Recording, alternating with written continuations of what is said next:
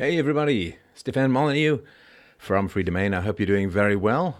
Let's get ourselves live and up to speed here. I hope you guys are having an exciting day, monitoring the media and, map charting.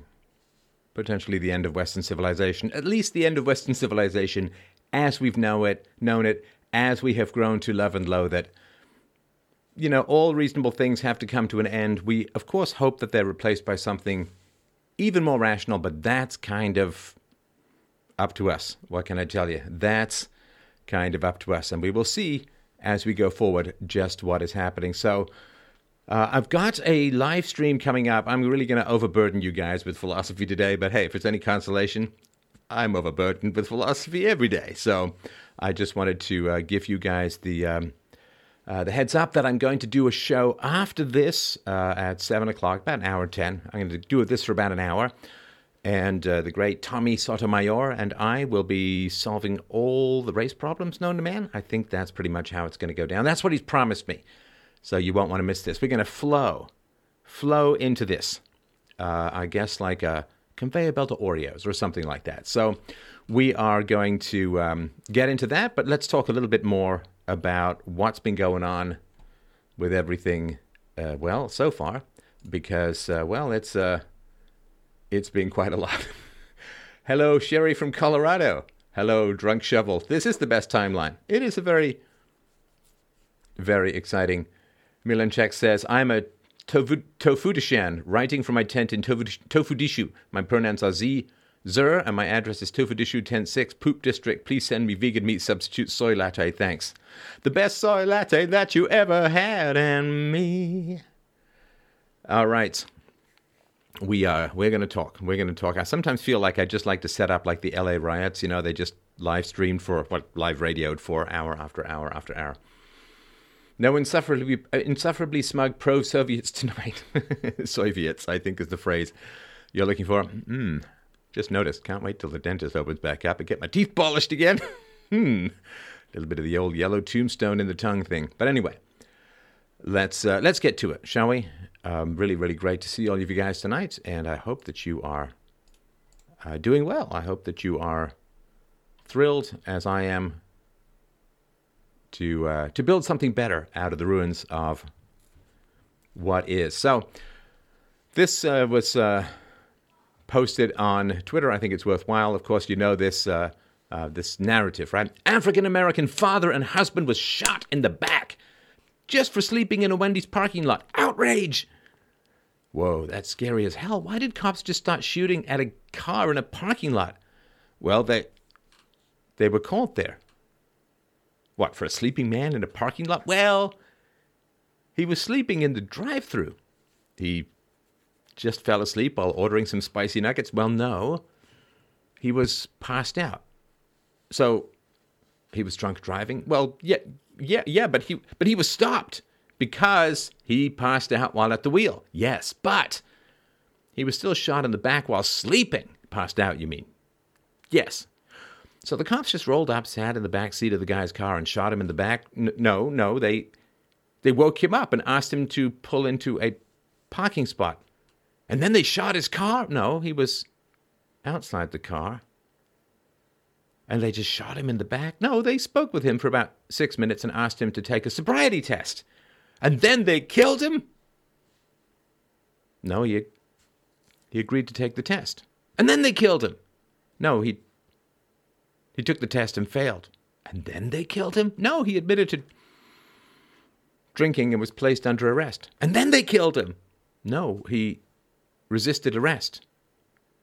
And then they killed him? No, he grabbed a taser and fired it at the police. Then they killed him. Aha! So he wrestled a deadly weapon from the cops and tried to use it on them in order to flee the scene of a crime? It was just a taser, bro. BLM has been telling me for years now that tasers are deadly weapons and should not be used. Yeah, but so he was using a deadly weapon to escape arrest. Yeah, but so the cops acted in self-defense. Yes. No, wait. Yes? So the real story is criminal shot dead after assaulting police with a deadly weapon after committing a crime and trying to flee a lawful arrest. Correct? No justice, no peace. Sad but true. And this comment about the taser thing, it's actually kind of important because, when we end up getting rid of rationality, like reason and all that kind of stuff, that's pretty bad, right? It works out pretty badly from here, right? So you can just make up whatever you want, right? You make up whatever you want, and you can just switch stories, there's no reality, no truth, no, God, like debating with my brother.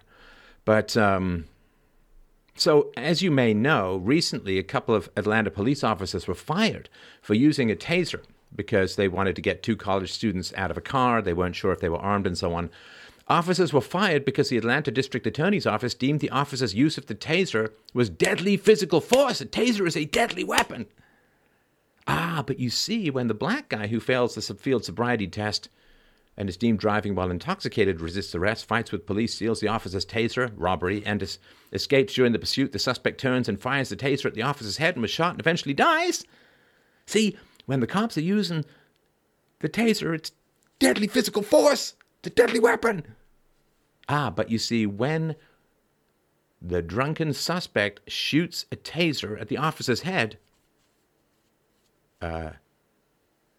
that's bad because now you're using deadly physical force against a taser, which apparently has been rendered harmless through propaganda. I really, really don't know how all of this...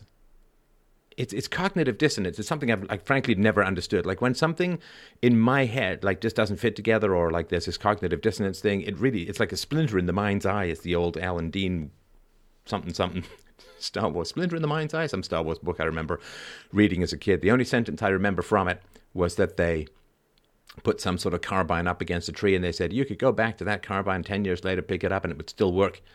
Much like my moral sense and my willpower. So, yes, it bothers me. It kind of sits in my head like a splinter in the mind's eye. This cognitive dissonance stuff. Well, that doesn't fit together. So... But most people, it seems, other than you lovely folks, most people just seem to completely shrug off this cognitive dissonance stuff.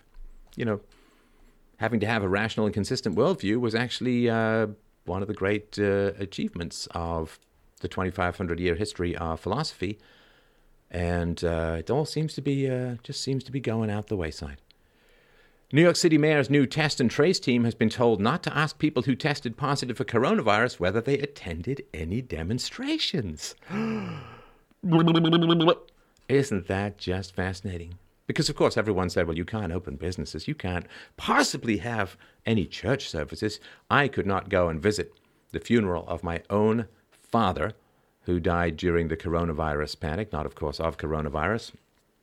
But, I guess... his life abandoned him as he abandoned me. But you can't go to your father's funeral. You can't meet with friends. You can't, and solitude is as bad as smoking for your health. But you could have all the people in the known universe jammed into a Dostoevskian postage stamp in space for demonstrations, which, of course, would spread a virus if there was a virus to be spread, as there is. And now, don't ask people who test positive whether you attended any demonstrations because, you understand. Coronavirus, it's a legitimate threat, and I think it's a dangerous thing, but it's turned into everything else in the known universe, which is a methodology by which politicians can do what politicians in general do, which is, other than listen to Jared Kushner, politicians use just about everything to punish their enemies and reward their friends. And so that's about it. Listen, I just wanted to mention this because it seems kind of important. This is from the great Rebel News. Rebel News at Rebel News Online. Should check them out. Did you know that a new poll shows 76% of Canadians want total immigration ban?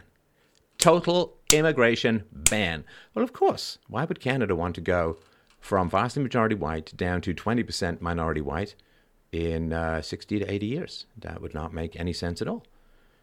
Because people who are non-whites tend to vote for socialism, and so those of us who are against socialism, it's sort of an issue. And, Lord knows enough whites vote for socialism. By that, I mean the women. But that's just a basic demographic reality. So Canadians are desperate for a total immigration ban. And so we'll see, of course, how well democracy functions, in the same way that Everyone in America who voted for Donald Trump had an immigration ban forefront in their mind. People who voted for Brexit had an immigration ban forefront in their mind. Turns out the China virus is able to do the job that American and British and Canadian politicians just won't do, which is actually close the borders, mostly to law-abiding citizens, but nonetheless, you take what you can in these crazy days. So that's kind of important. Hey, quick question. If you didn't know where this was, where do you think this would be? I'm just going to throw up a little video here. I'm sorry for not doing the audio, but I think you all understand why. All right. So let's just have a look here, right? This is what's left of the Minneapolis Sheraton after Black Lives Matter hosted their George Floyd conference there. Look at that. That is full-on Aerosmith in the 70s levels of damage. And this is why we can't have nice things. You know, we could have had bases on Mars. We could have jetpacks. We could have teleportation. We could have all these cool things. It's a Jetsons world, I was told when I was a kid. But now, what do we get? We get this. You know, destruction is the creativity of dumb people, right? Like people who aren't intelligent destroy things, and it's the closest they get to creating something. They create destruction. That's kind of all they've got to go for. Anyway, I hope they have a security deposit called infinity, but of course I very much doubt they do, because you see, asking for a security deposit, a safety deposit, frankly, it's probably racist, right? It's probably racist. I think we all understand that. So let's look at another fine sign of the health of America and the West as a whole. Let's have a look at, here we go. Let's scroll back a little here. This is Thomas Jefferson. Remember that guy who helped found America and so on? And Thomas Jefferson's statue is being destroyed by this group of mentally challenged individuals who've been propagandized into cheering the end of everything as though they're creating something new. You know, I mean, it's true that you have to destroy an existing building in order to build a new building, but these guys are not architects, right? They're just people destroying stuff because they're stupid and they're propagandized. And that is kind of the way it goes these days. The warlord from Raz from CHAZ, has been caught on video handing out AR-15s to random young activists. So that's good. You know, I got to tell you guys, I'm not sure if you feel this way. I think I do. That for an autonomous zone, they really do seem to be taking a huge amount of government aid. And, of course, it is the case that the mayor, what was her name? Jenny has been handing them stuff from the taxpayer's wallet, as far as I understand it. So, yeah, it is, it's how it rolls, right? Elijah Schaefer says CHAZ is a police state. Leader Raz Simone's crew punched journalist in the head for filming, demanded he hand over his equipment, told him he needed to go into a tent to be interrogated. He ran for his life. They chased him down in a car, and police had to rescue him. I will do a show, because I get that there's a certain amount of Schadenfreude. Sorry, you can never just speak German normally. Verboten! Schadenfreude. So there's a certain amount of Schadenfreude, right? Because I'm a voluntarist, I'm an anarchist, and people are saying, dude, how do you like the fact that anarchy's been implemented in Seattle? Why don't you go and visit? Because that's just anarchy, man. And you're an anarchist, so okay, just making fun of people's voices. Not an argument, however enjoyable it might be to do. So I will get into all of that. But that's a little bit specialized, so I will not do it here. But trust me, this ain't the anarchy you're looking for at all. And it is unfortunately kind of going into the stereotypes of anarchy rather than what it actually is. Anarchy means without rulers, not without rules, and we'll sort of get into all of that. So in revolutionary necrophilia terms, we've got anger as remains of soldiers from the Revolutionary and Civil War are dug up and they are spilled throughout historic cemetery. Sorry, the Daily Mail has a T-H-E-I-R instead of T-H-E-Y'-R-E, but nonetheless. Historical cemetery dating back to 1758 holds graves of veterans from the Revolutionary War, Civil War, and World War I. Among those dug up was the grave of 14-month Emma Jane McElmurray, who was buried in 1884. Do you feel a little bit like we're living in the biblical times here, like the end times, Revelation times? I'll tell you why. Because in the biblical Revelation times, it would seem that the dead are going to arise from the ground, Stephen King summoning socialism style. And listen, look, Emma Jane McElmurray, that's a pretty white name. I mean, that's whiter than Virginia Dare, and that's a very white name.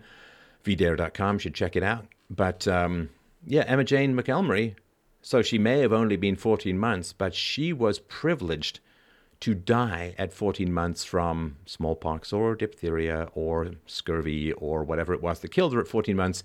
She was privileged because, I don't know, we really can't get to that part of the argument because it really doesn't make any sense. So, yeah, that is not great. Hey, sorry, just while I'm stuffing some stuff in here, like I'm a man with his first woman. I'm just stuffing stuff randomly all over the place. But let's have a look here because, this Chinese infiltration of American academia, and I assume academia throughout the West, it's kind of a big deal. Kind of a big deal. Right from the National Pulse says, U.S. National Institutes of Health fires 54 researchers after 93% failed to disclose links to Chinese Communist Party.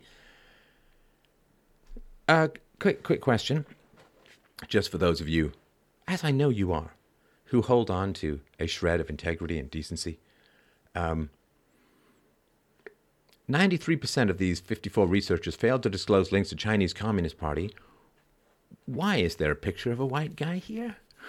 Because I'm going to go out on a limb and say that some of those researchers may not be of the Caucasian persuasion, but rather of the last two syllables, which is the Asian persuasion.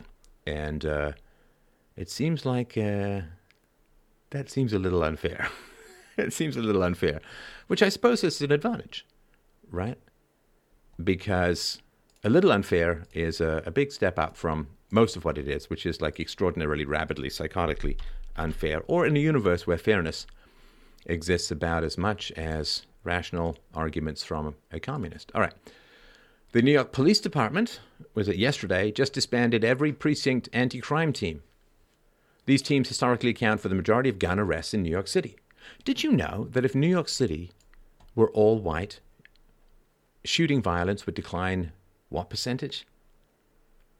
98%. If it's any consolation, if it was all East Asian, shooting crimes would decline even more because East Asians commit even less crime than white people. But yeah, that's the reality. So yeah, let's get a really, really violent group of people into a place, get rid of the guns, and of course all of this. I did a presentation last year, which was the destruction of America's mental health care system, and yeah, the communists came in and turfed all the crazy people loose on the streets, and that was one of the things that happened, right?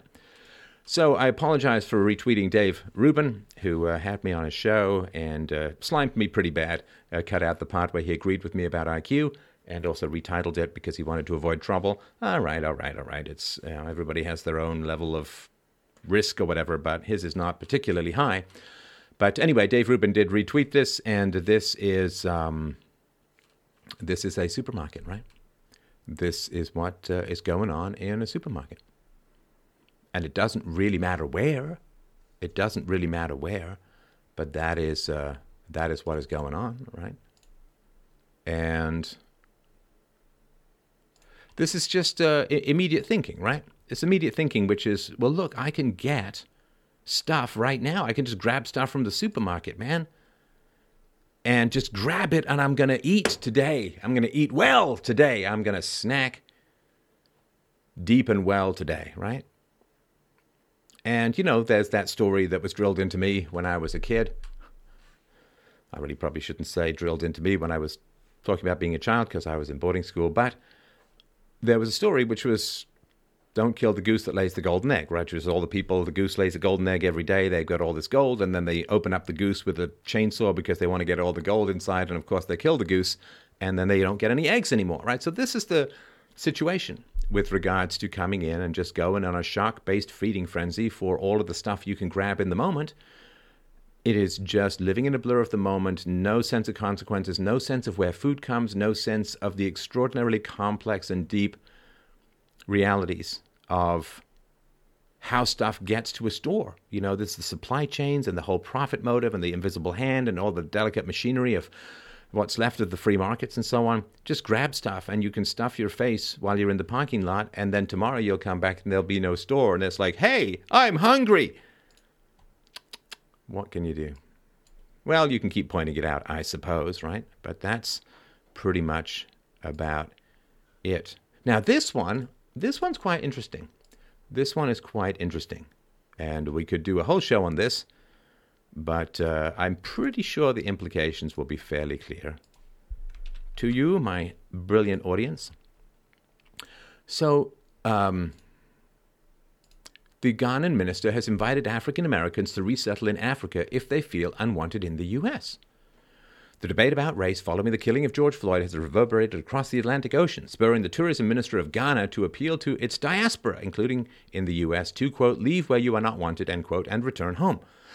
A ceremony marking the death of Floyd was held, blah, blah, blah, during which Barbara Otengiasi made the plea that her country is open to those fleeing racial tensions. Quote, we gather in solidarity with brothers and sisters to change the status quo. Racism must end. We pray and hope that George Floyd's death will not be in vain, but will bring an end to prejudice and racial discrimination across the world. We continue, she said, to open our arms and invite all our brothers and sisters home. Ghana is your home. Africa is your home. We have our arms wide open, ready to welcome you home. Please, take advantage. Come home. Build a life in Ghana. You do not have to stay where you are not wanted forever. You have a choice, and Africa is waiting for you. Ghana is in the region at the hub of the transatlantic slave trade, and in 2019 it marked the 400th anniversary of the first documented arrival of slaves from West Africa in America with an initiative called Year of Return. The economy got a boost as people flocked to the country for a number of cultural events such as the music festival Afrochella. Coachella? Afrochella. I guess Kaepernick's hair would be the lord of that dance to mark the anniversary. So this really is something. She says, CEOs of Ghana's Tourism Authority said, we feel that given the wealth that African Americans and Black Americans have, given that spending power, travel budgets of blacks in America, we felt that it's about time that we start the conversation that instead of moving to any other destination, come back to where you came from. That is really something. I'm curious. So I guess I would ask you guys, like, if you're whatever race you happen to be, would you like to move to a homeland, which is where your ancestors came from and where you would be in the vast majority in your race? And so would you like to go and help your brothers and sisters and help bring them along? Because, you know, the blacks in America are the wealthiest blacks in the world. And, of course, they've been in the receiving end of hundreds of billions of dollars in aid through welfare and Section 8 and SNAP. Of course, whites have received that too, but a lot of it has gone to blacks. So they have a fair amount of education and wealth and so on. What would you do? Where would you go? Now, if, of course, I doubt anybody will from America go, and it's not like they should go or anything like that. I'm just kind of curious. If it's so horrible in America and you have this place in Ghana that is going to offer you refuge and offer you, I guess, instant citizenship and so on, because America was founded by people fleeing persecution, right? It wasn't like people just loved that month-long voyage from, I don't know, say Dover to New York City. They were fleeing persecution and going to build a new land, to build a new life, and that's the basis of America. I wonder how many people of African descent will decide to return back home. It's not their home anymore, I understand that, of course, right? But, you know, this is the home of their ancestors, the home of their origin. How many will decide to return? And if they don't decide to return, why would they stay? Could be lots of reasons, right? Could be lots of reasons, but I'm guessing that a lot of them won't leave because it's staying and yelling racism probably going to make them a whole lot more money as a whole than going to Ghana, right? Whatever you subsidize, you get more of. Whatever you tax, you get less of. And so if you end up taxing people who you call racist and then subsidizing people who get to call them racist, all you're doing is paying for there to be more and more racism, right? Racism is not a problem to be solved. It's a moral crusade to be weaponized. All right, so this is, sorry, let me just get the comment here. Oh, where did you go, my Mr. Scrollbar? Where did you go, my Mr. Scrollbar? Let's see. It just stopped being able to scroll, didn't it? Oh, isn't that excellent? All right. Can we go up? Can we go down? No? All right, let's try refreshing it. Don't you panic, my babies. We will get it back. There we go. Let's refresh it. Man with MAGA hat holding American flag is inside hashtag CHAZ, right? He's holding a flag. Shouldn't be a any big issue, right? He's just got a flag. And, you can go to Europe with a flag. You can go to Little Italy with an American flag. You can take an Italian flag to France and hold it, and nobody's going to give you any particular grief. He's just taking an American flag onto what is, in fact, maybe conquered territory, but it is technically American soil. And he's got that flag there, and that's what he's doing. And seems to be a bit of tension there. And we'll see what goes on as this story unfolds. So we'll jump back to this one in a little while. Just giving you a little bit of teaser here. A little bit of teaser here. And just, again, putting things in perspective, right? Putting things in perspective. We want everyone of every race and ethnicity to do well and to be in possession of the facts. Right? So...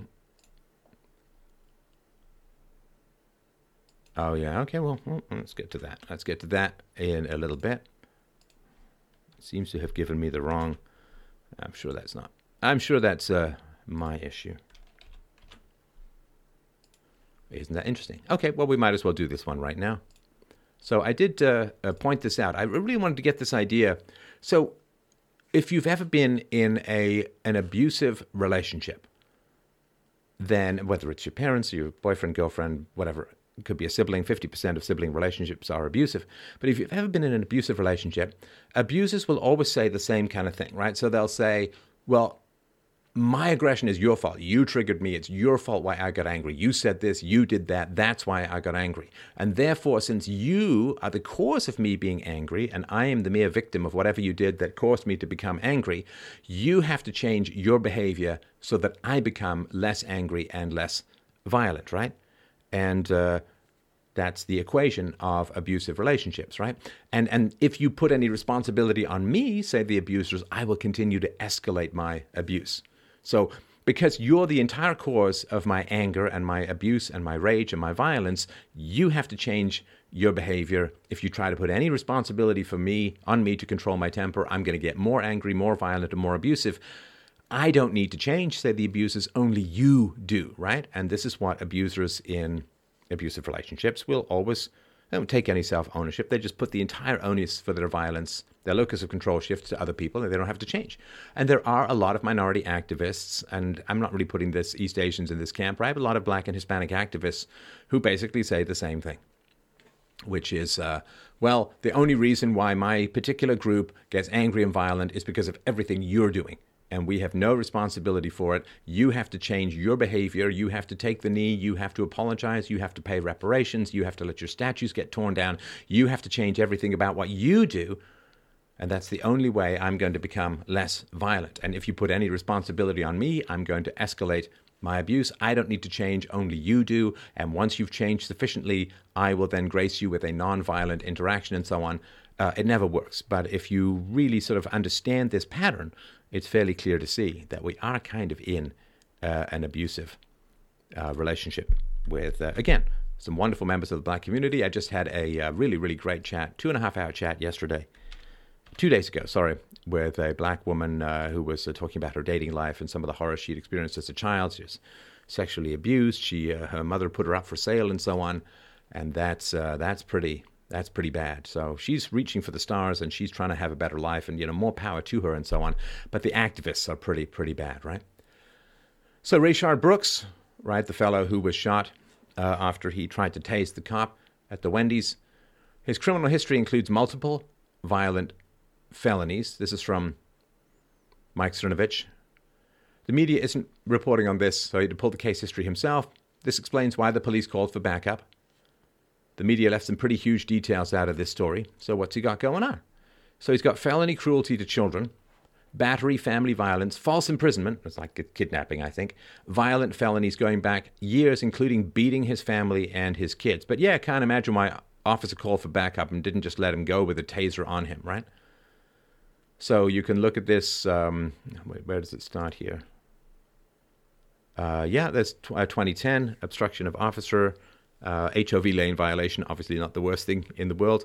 Yeah, battery, family violence in 2011, and theft by Rex Street, felony cruelty, interference with customer, I guess, false imprisonment, obstructing an officer, felony cruelty, false imprisonment, theft by something, simp, bat fam, and false imprisonment, and it just kind of goes on and on. And that's pretty horrendous, right?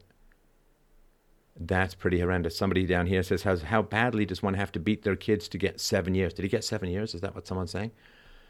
And, they're still looking to find their hero who just mysteriously dies at the hands of cops, who doesn't have this kind of history.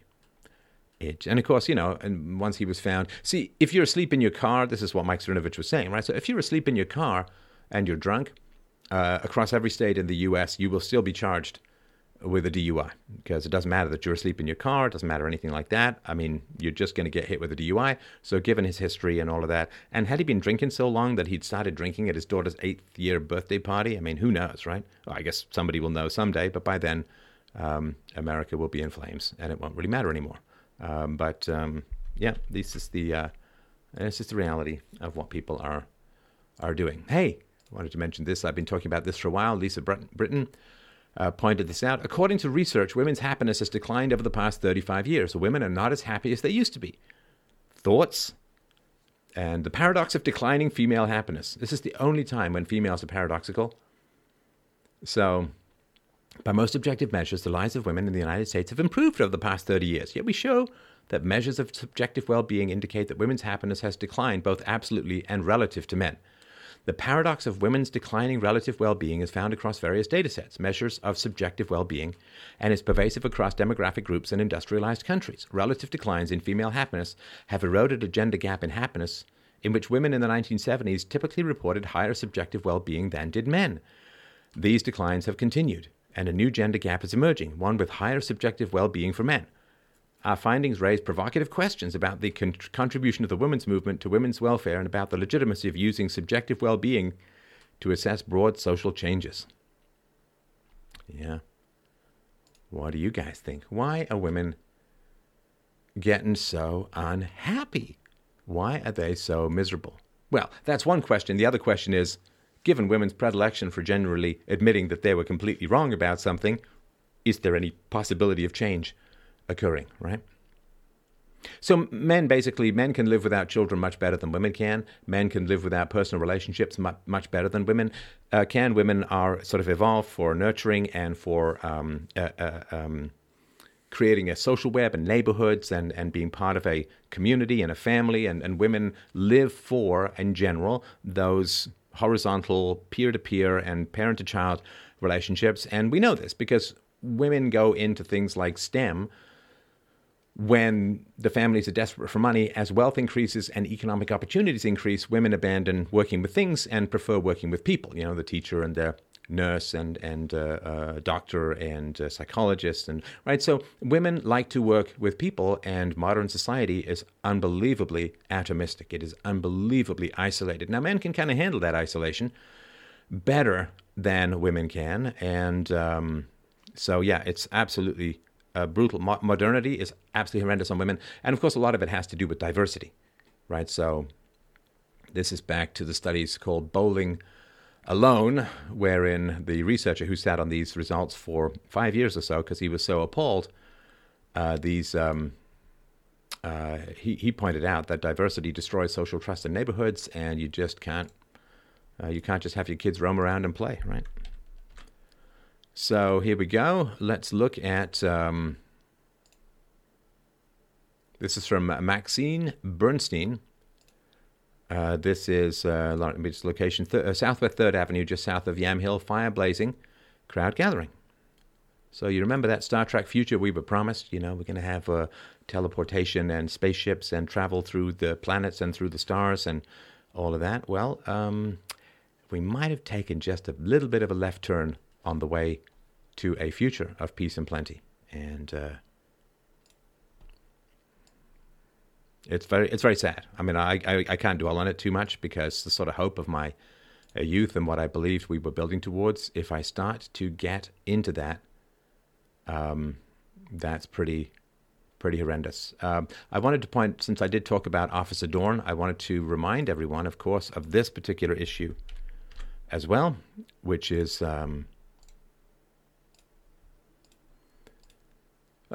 this is from Detectives Endowment Association. The thoughts and prayers of NYC detectives are with the family and friends of Officer Julian Keene, Jr., who was shot and killed as he attempted to stop an armed hit-and-run suspect while off duty. A true hero, he gave his life to protect others. We will never forget. I mean, this is a hero. I mean, this is a very, very brave man, particularly these days, and it is an absolute savagery, and this is really, really important. Now, here's something that's also quite interesting. Going back to Newsweek, which is, obviously fairly trashy, but Newsweek, well, they have talked about IQ. Right? They've talked about the IQ of nations, so I guess props to them where props is due. And I guess they also published Jeffrey Tucker, if I remember rightly. All right, so let's go to our Newsweek, because as you may have remembered, there were, of course, a lot of celebrities and so on who gave huge amounts of money, encouraged everyone to give huge amounts of money to bail out these protesters, right? As if protesters go to jail. Protesters don't go to jail. You got to do something other than protest to go to jail. The Minnesota Freedom Fund faced a social media backlash after it revealed on Twitter that it had spent about $200,000 to bail out protesters, despite receiving millions in donations in recent weeks. Well, oh well, oh well. What was the ratio here? It was really quite something. Yeah, there we go. The MFF has collected $35 million in donations, according to what people say, in recent weeks. $35 million in donations, $200,000 in spend. So that's $34.8 million of profit. And people wonder why everybody screams racism. What was it? George Floyd's family's up to 15 million or something like that. It's quite wild. And as long as people just keep pumping money at this kind of stuff, you're just going to get more of it. By the way, freedomain.com/donate if you'd like to pump some money at stuff like philosophy and help the world out that way. All right, so this lunatic, the Palmer Report, right? This is pretty wild. Amy Curtis says, "Buy guns and ammo, they're coming for you." So dehumanization of political differences, dehumanization of political opponents is foundational to the promotion of mass political terror, right? This Palmer Report. People who promote the racist propaganda and hate speech on OANN are dangerous thugs. They have no place in respectable society. Blah, blah, blah, blah, blah. It's time to acknowledge that conservatism isn't just some political view. It means you're the very bottom rung of society. Dangerous and deranged. Some conservatives are trying to become better people, great. But people who flaunt their conservatism are psychotic.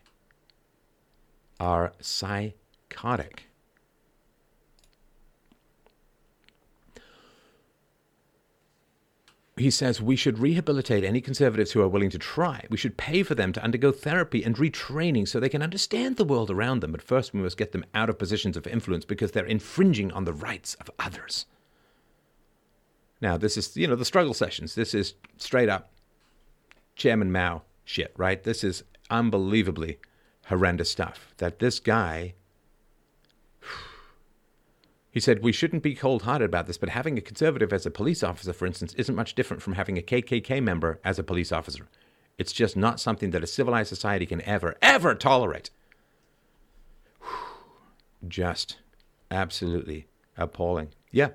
Buy guns and ammo, they're coming for you. I mean, if this guy gets his way, this is re-education camps, this is gulags, this is the straight up stuff that I've been warning about everyone about for just an enormous amount of time. And I hope people are going to wake up to this before it becomes either A, deadly, or B, too late. British media Trust in UK media has collapsed to among the lowest in the world. Only 28% now trust the media most of the time, compared with 50% in 2016. Trust in the BBC, from some, has collapsed 20 points since 2018.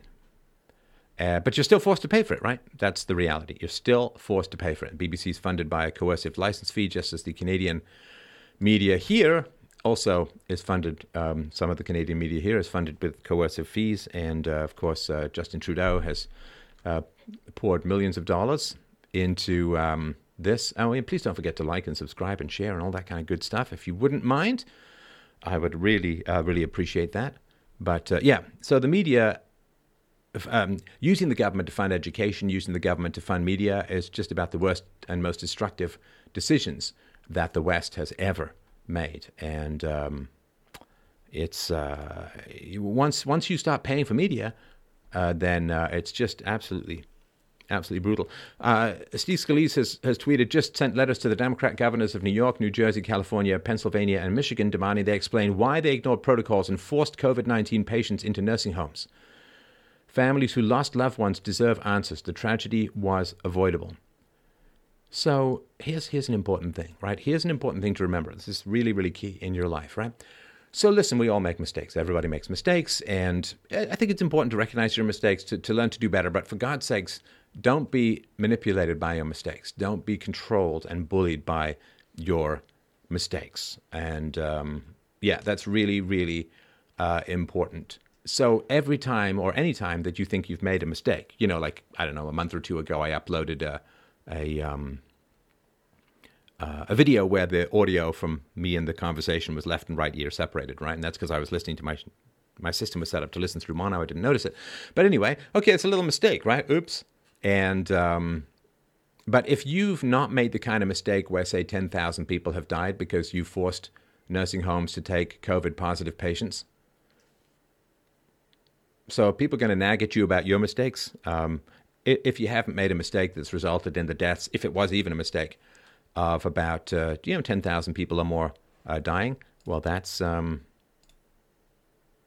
of important, right? So do not let yourself be bullied by your mistakes. I genuinely assume and generally believe, and after 15 years of doing this, I have good reason to, that the majority of my listeners are very honorable and decent people, and so we're like, mistakes are bad and all that.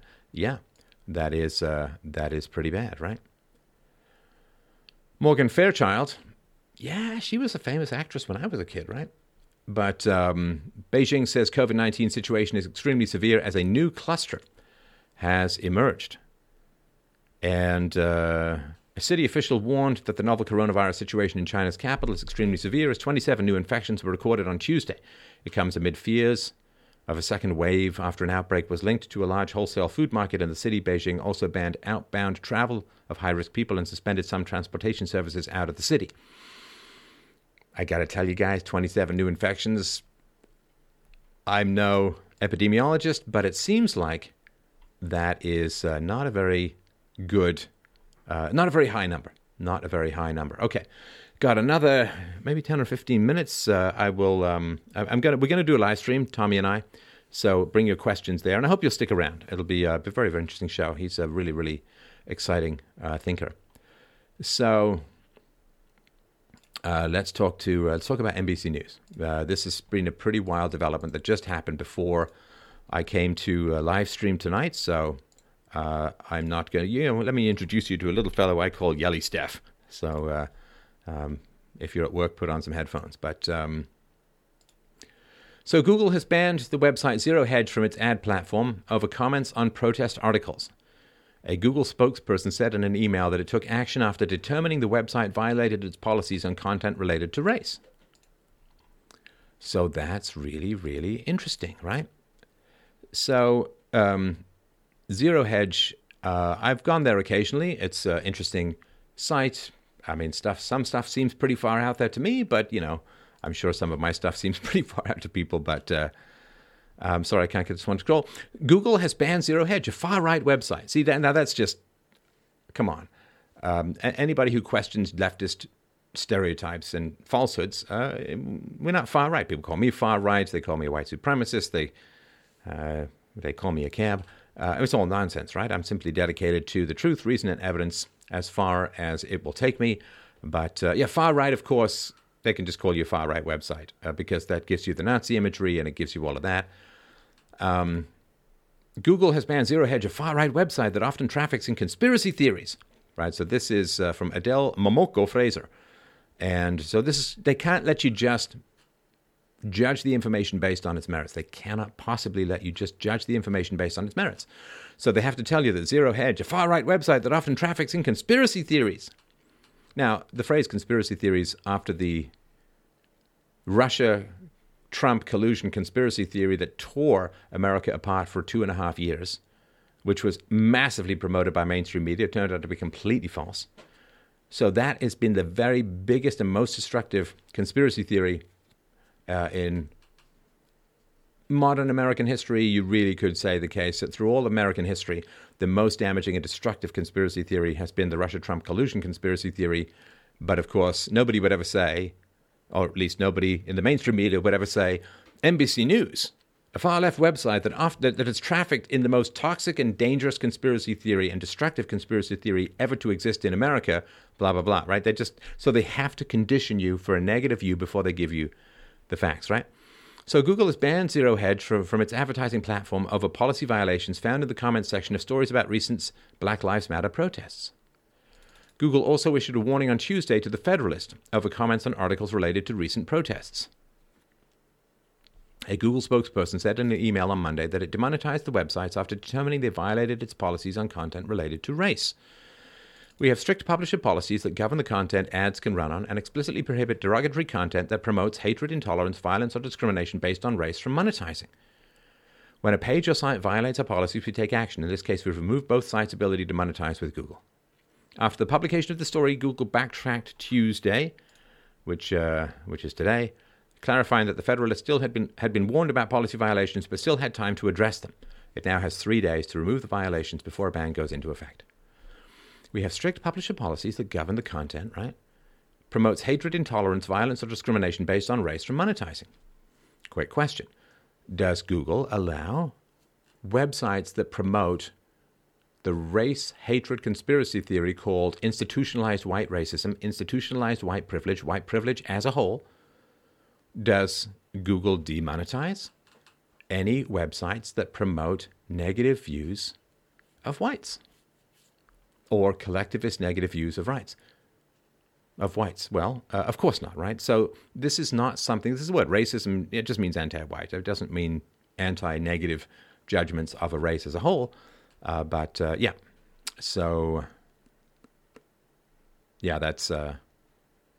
It's not a fair. And here's the funny thing, too, and funny/horrifying in a way, but here's the funny thing, too, which is, Google, as you know, has immunity from lawsuits for content because they say, hey, man, we don't create the content, right? We don't create the content. We just, in Google Plus or Google owns YouTube and so on. So they say, we don't monitor, we don't have any opinion on, we don't put our fingers on the scale with regards to content. Therefore, we're immune from lawsuits regarding content, right? Because, we didn't write it ourselves. It's just on the platform. And we just have a platform, and we're not responsible, and we can't possibly be held liable or face any negative consequences for what people post on our platform because we don't control that, right? Does Zero Hedge or the Federalist, do they control what people post in their comment section? No. I'll sometimes get people saying, hey, man, this was posted on something to do with you, and what do you think of people? It's like, I don't know if that's true or not. I don't know if people, you can just create an account, right? This is how things could play out, right? You could just, you're a far left activist, and you set up some place where you can't be traced, Telegram or Wickr or whatever, right? So you set up some place where you can't be traced. And what you do is you say, hey, we're going to go and swarm this article, and we are going to post the most horrible and offensive and outrageous stuff. They can't possibly keep up with it all. And then what we're going to do is we're going to take screenshots, and we're going to send them to reporters, and then those reporters are going to contact Google or other places and say, my God, do you see what's being hosted on these websites? Do you see these kinds of horrible, horrible statements and so on? This is why you can't be held liable for what goes on in your comment section, because you don't know if it's authentic or if it's some kind of booby trap that's been set there by the far left or the far right or whoever, right? So, this is pretty wild, right? Google's ban comes after the company was notified of research conducted by the Center for Countering Digital Hate, a British nonprofit that combats online hate and misinformation. Crazy.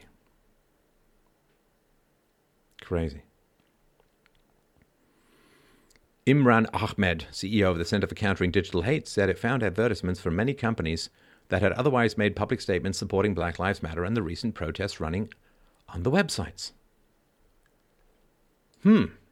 That is interesting.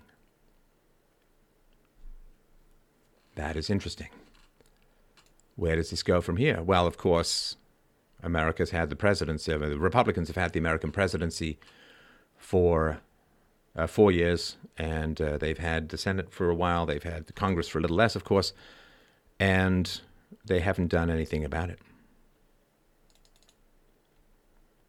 And it's too late now, right? So there's going to be a massive deplatforming, and we'll see. And this is one of the reasons why I don't take ads and have never taken ads, not from anyone, because I want to be responsible to you guys. I want to tell the truth to you. I want to be there for you, not in the business of delivering you to the advertisers. So, yeah, an NBC reporter who's now deleted this tweet, I think, has thanked two far left-wing activist groups for their collaboration in getting the Federalist banned from Google, and it's really bad. It's really bad. Now, the Federalist, this is from Mark Bednar. This is worth talking about. The Federalist has called out NBC a bunch of times, right? And reporters generally are extraordinarily unwell mentally, right? Sociopathy is very, very high in the profession of being a reporter. So they don't tend to take criticism very well, right? Mark Bednar has pointed out NBC doesn't like it when the Federalist calls them out. They Chuck Todd faceplants with deceptive video of William Barr. NBC lies about Trump's coronavirus response. NBC writer claimed Trump rejected Native American Heritage Month. It was a lie. NBC News' Winter Olympics coverage to broadcast North Korean propaganda. Right? So, yeah, of course, right? They wait, and they wait in line. They wait in patience, and then who knows? Will we ever find out where these comments came from? Well, probably not, right? Just create some VPN and some anonymous account, and then just post. Oh, look at how terrible these comments are. You can't believe you can't believe you people allow this to blah, blah, blah, right? So, yeah, it's absolutely brutal. Has everyone donated to Steph yet? Yeah, it wouldn't hurt, man. Wouldn't hurt. It's going to be an exciting year. It's already been the most brutal 18 months in the entire history of the show. I'll get into this one day. One day, I will lift the whole kimono and show you the battle scars underneath, but it's been unbelievably brutal. And we still got a ways to go. And of course, so the goal, of course, as well, through this process, right? You understand how this plays out, right? I can just close up here. So the goal of demonetizing sites based upon the comment section is so that these sites will shut down the comment section, and that is a way of shutting down the robust debate. And it's also a way of having people feel like they are isolated in their beliefs, right? So if you can break up communities, if you can break up families, if you can break up communities, then you gain a lot of power, because atomized individuals can't stand against a mob. Right? There's an old line about, like, why do you read? I read to know that I'm not alone. I read to know that I am not alone. And it's one of the reasons I talk about my life, my personal life, my thoughts, feelings. I've even analyzed my dreams on the show. I don't want you guys to feel like you're alone. We're all thinking things that are politically incorrect. And we're all at risk. And we are all having our freedom of speech curtailed. Not legally, but consequentially. And that's, you can't really fight back against that very hard. Other than, by donating, freedomain.com/donate, or other places you find doing a great job.